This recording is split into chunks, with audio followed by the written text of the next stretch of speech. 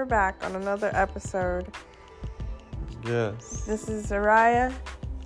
I'm John. John's going to tell us about his childhood today.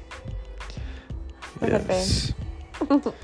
One time when I was a child, my dad was a big pepperoni. What? Ew. He had a big pepperoni on his head.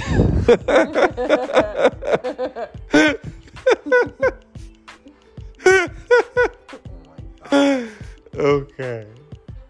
We went to an auction one time when I was a kid. And all the kids there always made fun of me.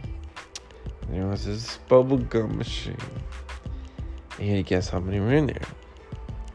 I remember my dad said 326. Well, I said 326. And he said, let's guess 300. And we did. Later's known after they blew the whistle. They said the winner goes to Mr. Fiero. And that's not my last name, by the way. It's just a name that I use on the podcast to hide myself. So, moments later, I actually won. And this is great. And it was black. It was mountain bike. I remember it was black. You know, it was good. In the end, I won a free bike.